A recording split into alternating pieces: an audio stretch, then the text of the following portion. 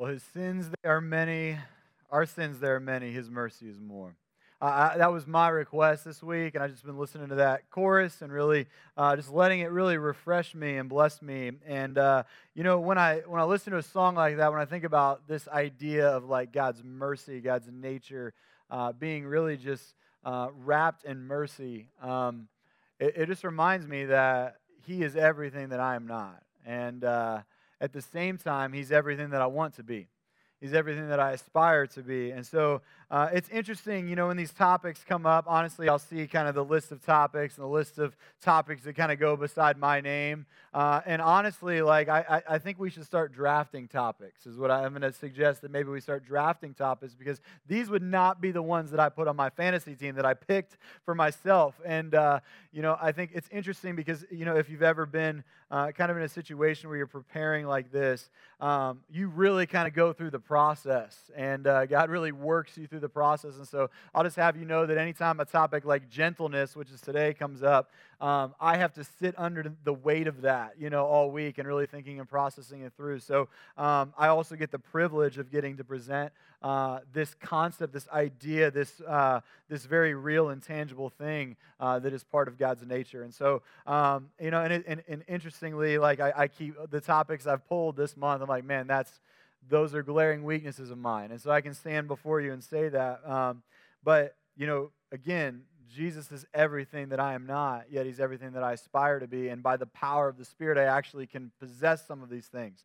And change can come, and God can mold me and make me, and so I'm grateful for that. But I'll just confess up front, there is no gentle in my genetics. And I don't know if anybody else is kind of in that same boat, and you're like, you know what, like gentle is not on the list of traits of just ways that people would describe me. And, I thought this is an ironic topic to have to kind of grapple with, because there really is no gentle in my genetics.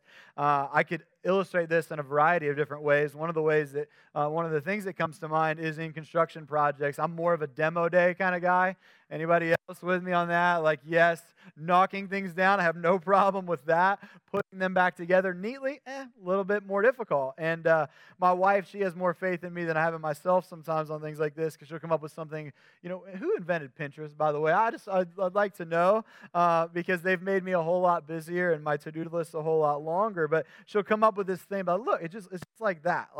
And look, they just have like 10 easy steps, and you can make it look just like that. And I'm like, oh, right, yeah, sure, yeah, we'll go for that. Now, I will say, if done is your goal, I'm your guy. I can get things done. But you want it to look just like that picture? I don't know. I probably won't. Precision is not really my gift set. This is also true in my golf game.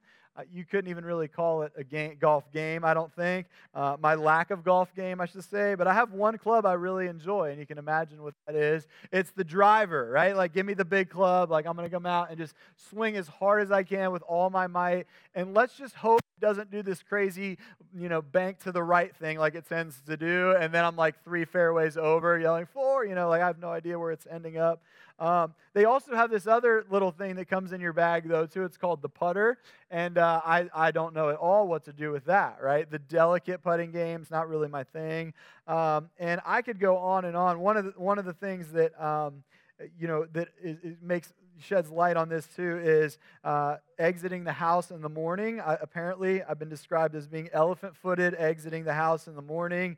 So I'm not real gentle on my feet either. And I feel like I'm a ninja. I feel like I'm a ninja exiting. But the reports back to me for those that are sleeping is that I'm anything but a ninja. And so there's no gentle in my gene pool. I don't know what happened. And unfortunately, I've seen that now replay in my kids and on our 3 boys, and specifically this last one. He's as sweet as they get, but he is also what we refer to as mod, which is, he knows it, he's the master of disaster.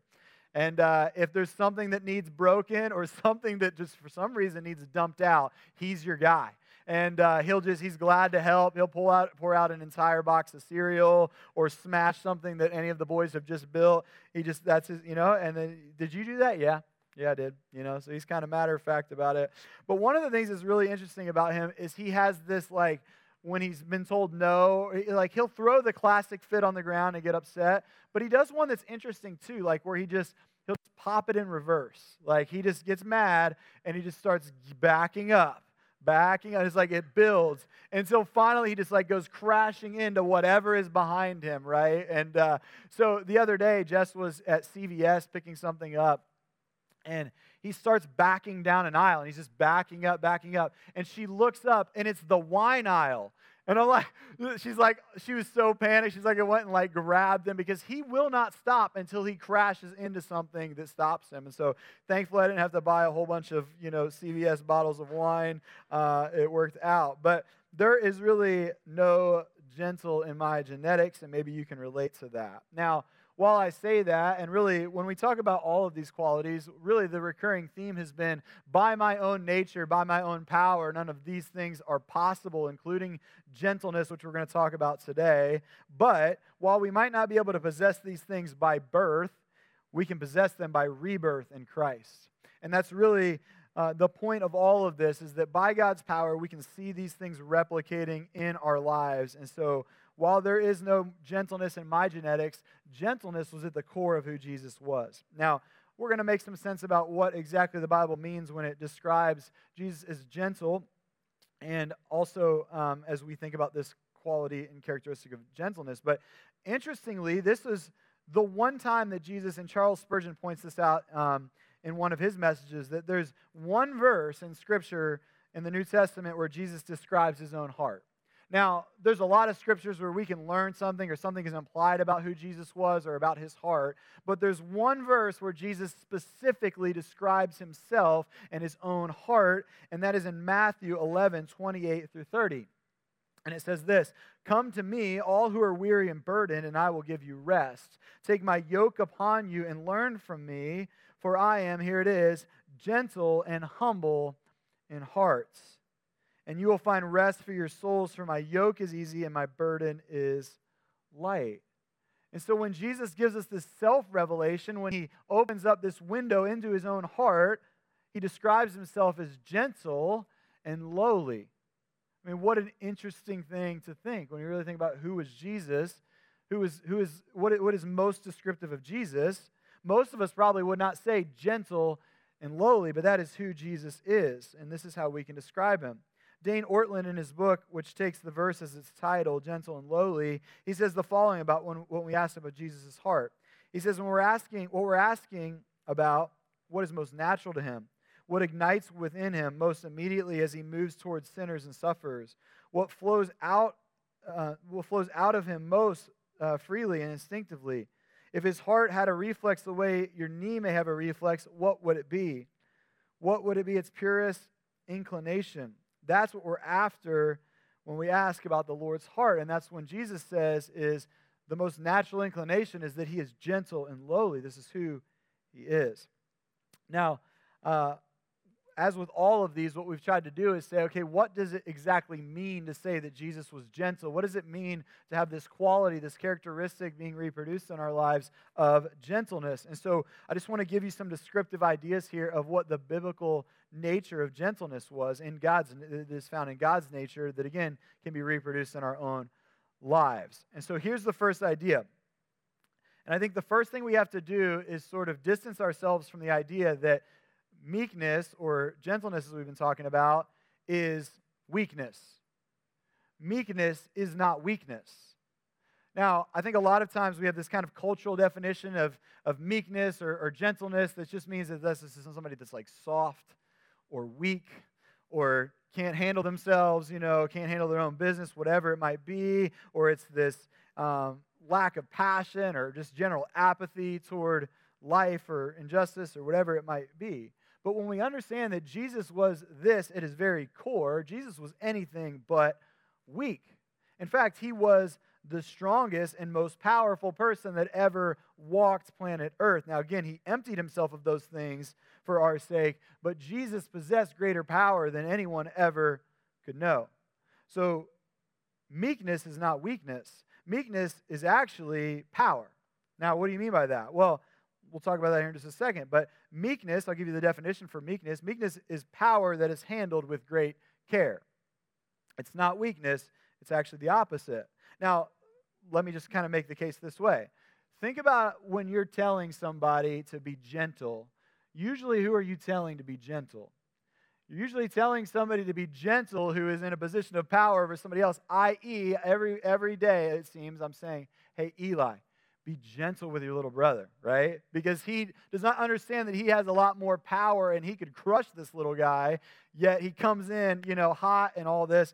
And so it's typically the person that is in that position of greater power that you have to remind to be, hey, be gentle, be careful with that power you possess because you could crush so-and-so, right? It's the same reason, I'll be honest with you, when I go and like see somebody that just had a new baby, and that baby is just so delicate, It's like fine china, And I'm like, even with my own kids, like it's one thing, but like when you go and visit, and they always ask you, like, do you want to hold the baby?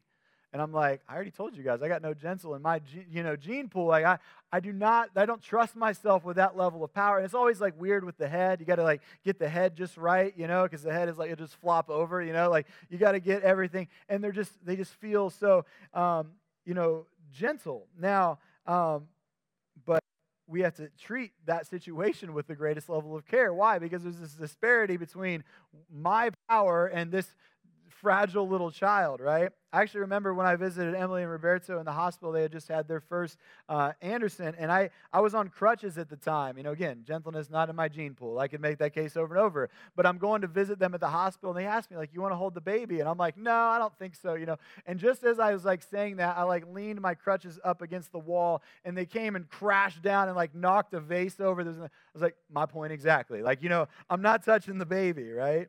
But is in those positions, those moments in our lives where we have been given and trusted some level of power or some level of authority, when we have to be most mindful of the meekness meter. How are we doing when it comes to meekness when we have been given some level of power? Now, again, Jesus is the perfect example of someone that could absolutely crush us, yet he doesn't. He doesn't use his power to crush or destroy us. He doesn't misuse his power. He is the picture of what it looks like to use power and authority most appropriately, and he does it meekly.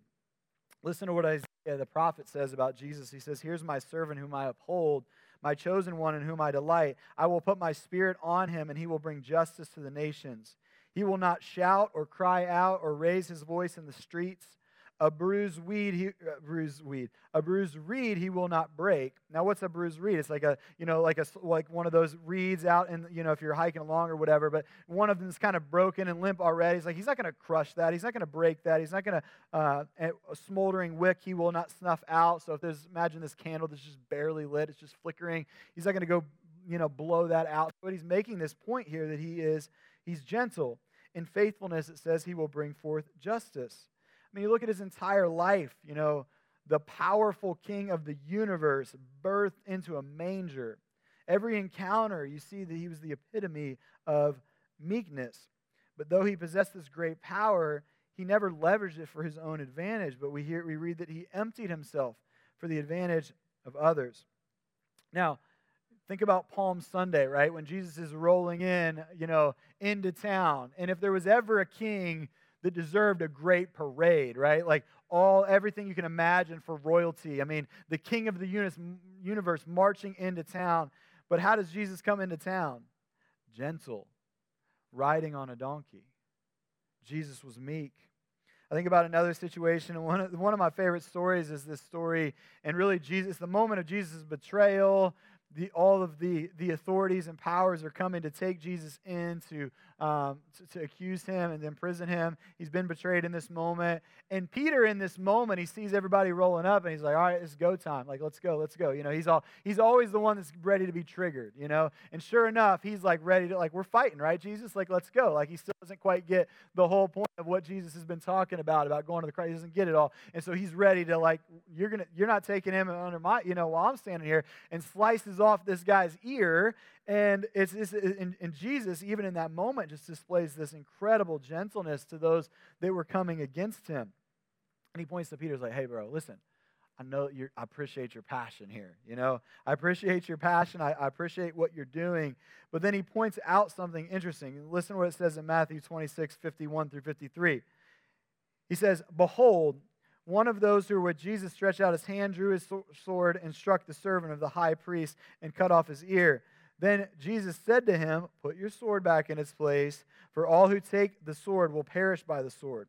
Do you not think," listen to this, "that I could appeal to my Father, and he will not at once send me more than 12 legions of angels?" I don't need your dinky little sword, bro. Like, that's what he's like. Listen, like, you're missing the point. I could handle myself in this situation. I have plenty of power, and God would literally call upon legions of angels to wipe out these armies if I just lifted a finger and said, "Let's go." But I'm not doing that. I'm demonstrating meekness in this situation. I'm not coming in a play of power, but a play of surrender and sacrifice. And the greater power that we possess, the greater care we must employ. You remember that line from Spider-Man? Where, is it Peter? You Marvel folks are going to hate me, but is it Peter Parker's grandpa or his uncle? Uncle, right, that's what I thought. I just wanted to make sure. So his uncle, he says that with great power comes great what? Responsibility, right? Now think about the places where you've been entrusted authority and power. Are you a leader in some regard where people have put their trust in you? Are you a parent? Are you a teacher? Right? These are the places often where we have power, where our power can be misused or abused, or we can use it to domineer over people.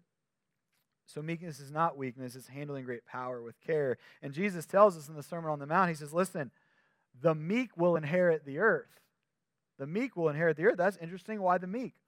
Well, because they know how to handle a power and authority when they're given it. They know how to handle it well. They're not abusers, misusers, or domineers in the way that they use power. So meekness is not weakness. Number two, meekness sheds self-importance and self-interest in exchange for selflessness. That's a big sentence. Meekness sheds self-importance and self-interest in exchange for selflessness. Jesus is at a dinner party one time with these Pharisees and at a Pharisee's house. And he notices the thing that probably happens time and time again, and that's this jockeying for position. You see, there was like places of honor back then, or you sit at like the place of honor. And so there was certain seats that were reserved for like people of greater honor kind of on down the way. And so Jesus was noticing this jockeying for like the seat of honor. And, you got to love Jesus because he calls out via parable. It's like, he's like, just everybody sitting around jockeying for power. He's like, hey, that reminds me of a story, and he tells a story that totally, and he's not even subtle in this one, which I love. It says, when he noticed how the guests picked the places of honor at the table, he told them this parable. When someone invites you to a wedding feast, do not take the place of honor, for a person more distinguished than you may have been invited. If so, the host who invited both of you will come and say to you, give this person your seat. Then humiliated, you will have to go and take the place of least importance. I mean, imagine how awkward that moment is. It's just like, hey, they're all doing this thing. He's like, that reminds me of a time, and he goes on to tell this story. But he says this instead, but when you are invited, take the lowest place so that when your host comes, he will say to you, friend, move up to a better place. Then you will be honored in the presence of all the other guests. And here's the point. For those who exalt themselves will be humbled, and those who humble themselves will be exalted. Something I often share with couples when I do their wedding is I actually give them, I say, hey, I want you to compete in this way in the rest of your life. Like I give them a competition. Who doesn't love a good competition? Maybe it's the CrossFit coach in me, but I'm like, here's what I want you to compete at. Like this is you guys against each other. I'm going to pitch you against each other in this one thing. And I was like, it's actually not my idea. It's the Apostle Paul's idea. He told the Romans this. Romans 12:10, be devoted to one another in love, and then honor one another above yourselves. And then there's another version that puts it this way, outdo one another in showing honor. If you're going to outdo each other in showing honor. And what you find is that if you compete at that, if you try to be the winner at that I'm going to outdo you in showing honor, and back and forth it goes, everybody wins. And so what would it look like in our marriages, in our homes, in our relationships, in our society, if we just made every effort to, with meekness, outdo one another in showing honor and elevating one another? Many of you might know that I love history, and Abraham Lincoln is one of my just favorite guys to learn about and study, and just an incredible leader. There's this book called Team of Rivals that talks about how Lincoln basically took all of his opponents and brought them together to form kind of this dream team around him, right? And so Nobody takes their political opponents like, that's going to be my team. That's my cabinet. Those are my guys, right? But this is essentially what Lincoln did. And it was really just interesting to kind of read about how he was able to get over his own self-importance for the sake of building a good team and pulling people together. There was a lot of other characteristics about him that I feel like he lived out this idea of like humble leadership.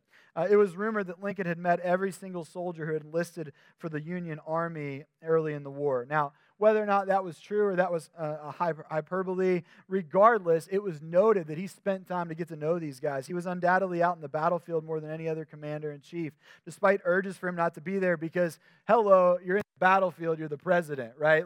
But he's down there with the guys. He's down there getting to know them and offering support. In Donald T. Phillips' book, Lincoln on Leadership, he says, Lincoln was probably the most accessible chief executive in the United States has ever known. John Nicolay and John Hay, his personal secretaries, reported that Lincoln spent 75% of his time meeting with people. No matter how busy the president was, he always seemed to find time for those who called on him. And that's what great leaders do. This is the idea of Jesus saying he's gentle and lowly. He's accessible. Right? He makes himself, he's not too self-important or self-interested that he can't think about the needs of others. And Jesus was the best by far. He shed his own power and importance for us. He did not count equality with God as something to be grasped, but made himself nothing. The third idea is this: meekness empathizes with others' weakness. It empathizes with others' weakness. There was a college professor that I'd heard about. He met his new class on the first day of school. He stood before the students. He was standing up there, and he gave them this, introduction about himself. And then on completion of his monologue, he's still standing there looking around the room, and he says, "If any of you think you're stupid, stand up." As he looked around the room, he saw that none of his students stood up, and so he proceeded to ask the same question again. "If anyone thinks he or she is stupid, please stand up." The college professor looked around, and to his surprise, one student in the back of the room stood up, and the professor asked, "So you think you're stupid?" The first-year student replied, "No, I just didn't want you to be standing there alone." Empathy is one of the greatest gifts we can offer one another, to not want to leave one another standing alone. One of the strongest gestures we can make is standing with someone in solidarity. This is a gift of meekness. Or sitting with someone in their pain or their weakness, praying with someone in their suffering, demonstrating grace to someone amidst their struggle, helping restore a brother or sister who's been gripped or caught in the act of sin. All of these are opportunities for us to demonstrate meekness by standing with, being with someone else in solidarity. That is what we have in Christ, one who empathizes with our weakness. Hebrews 10:15-16 says, "For we do not have a high priest who is unable to empathize with our weakness, but we have one who has been tempted in every way, just as we are, yet he did not sin. Let us then approach God's throne of grace with confidence so that we may receive mercy and find grace to help us in our time of need." This is how we demonstrate the meekness of Christ to others, is in the same way that we receive his empathy and one who empathizes with us, we empathize with others. I think it's natural thing to worry about when somebody's going through something to be like, I don't know what to say, or I don't know how to act. And that's sometimes we sort of tiptoe around people that are going through a difficult time or having some sort of weakness that they're facing, and we don't know how to always approach those situations. And I can feel that same way where I'm like, I don't exactly know the right words or how to encourage this person or what to say. But I remember some advice I was given in seminary, and it's always stuck with me, that people aren't going to really remember much of what you said. I was like, well, that's encouraging, But people aren't really going to readily remember what you said as much as how you made them feel. And so think about opportunities that you have and how you're making people feel. It's not so much about what you say in that moment, just being there with them in their moments of difficulty. Henry Nouwen once said that when we honestly ask ourselves which people in our lives mean the most to us, we often find that it is those that, instead of giving advice or solutions or cures, have chosen rather to share our pain, to touch our wounds with a warm and tender hand. So what opportunities do you have to do that here and now, to just be with somebody, to sit with somebody, to offer someone your empathy? Number 4, meekness does not desire to be served, but to serve. Now, I think by nature, that's really quite opposite all of us, right? It's like at some level, if we're really honest with ourselves, we like kind of being served. We like our needs being met. We like to sort of emphasize ourselves in whatever moment or situation. And it really is a counter-cultural kind of act, it's counter our nature to really respond in that way. But the more that we act our way toward this, the more we become like a servant, which is what Jesus taught us to be. We were over at my mom and dad's for dinner a few weeks back, and Aiden is very intuitive about things. He noticed something that maybe the rest of us weren't really paying much attention to, but he quite intuitively asked my mom the other day when we were over there. He calls her Mimi. Mimi, why are you always the last to the table? It's a good question. It made the rest of us feel like junk, so I appreciate that. But it's like, why are you always the last to the table? And we all know the answer, and the answer is because serving is second nature to her now. It's just what she's done. She's done it as a mother. She's done it as a nurse. She even now in this time when my grandparents are needing extra help, she's there. She's the one that's like, I'm gonna show up to serve. I'm gonna show up to meet somebody else's needs. She's always worrying about other people's needs, almost to a fault sometimes. And I'm like, but this is who she is, and she's always the last to the table because she's making sure that everybody else's needs are met first. I think if we want to be meek in the way that Jesus is meek, it's actually, it's simpler than we make it. It's coming not to be served, but to serve. Say, hey, I'm just here to serve. I want to make sure everybody else's needs are met first and foremost. It's essentially being last to the table. And service is really what meekness looks like in motion. Service is just meekness in motion. It's us saying, you know what, I'm not too self-important or self-involved or so involved with worried about myself that I can't meet the needs of others. And so we have to kind of get out of our own way and find opportunities to put other people ahead of ourselves. And that's really, in a simple way, as hard as that can be to kind of get used to and to allow to become second nature in us, that's what meekness looks like in motion. It's being last to the table. It's being first into the fire, right? When there's a difficulty, when there's a challenge, when we need somebody to act, it's the first is saying, you know what? Despite my own self-interest, I'm going to do that. I'm going to run into the danger. I'm going to run at danger. It's putting others' needs ahead of your own. And I just want to take a moment here to kind of think about one final story where Jesus really illustrates this to us. And maybe you'll remember this story, and it's a time when Jesus was really preparing his disciples for the time when he would be gone. And one of the important lessons that he wanted to leave them with was this idea of what it looks like to be a servant. Now, in that time, it would make absolutely no sense for a rabbi, somebody that was in an esteemed position, to in any way take the posture of a servant. And in one of his final teaching moments, when they're sharing some intimate moments, Jesus pulls out a towel and he says, I need to wash your guys' feet. Now, this was unthinkable because this was a dirty job, and I won't get into all of it, but basically the streets were disgusting back then, and feet were disgusting back then. And so Jesus taking this posture and saying, I'm going to clean dirty feet was unthinkable. But he tells us, I've done this to set an example for you. And I love what Jesus says in Matthew 20, 26 through 28. It says, not so with you. Instead, whoever wants to become great among you must be the servant. And whoever wants to be first must be your slave, just as the Son of Man did not come to be served, but to serve and to give his life as a ransom for the many.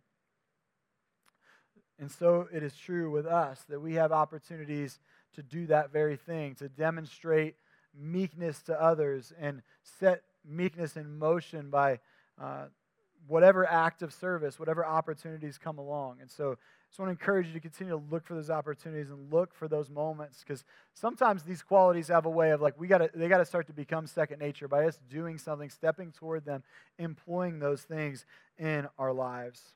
And so as Jesus' disciples, I just want to encourage you, we are not here to be served, but to serve. We are here to wash dirty feet. We are here to be last to the table. We are here to use our power not to our own advantage, but to the advantage of others. And what we learn as we do this is that we are truly blessed as we do, that blessed really are the meek. Because God brings us everything that we need. He continues to care for us and elevate us in the way that he elevated Christ. Let's take a moment and pray, and then we're going to sing that one chorus a couple more times here just to remind us that once again, Jesus is everything that we are not.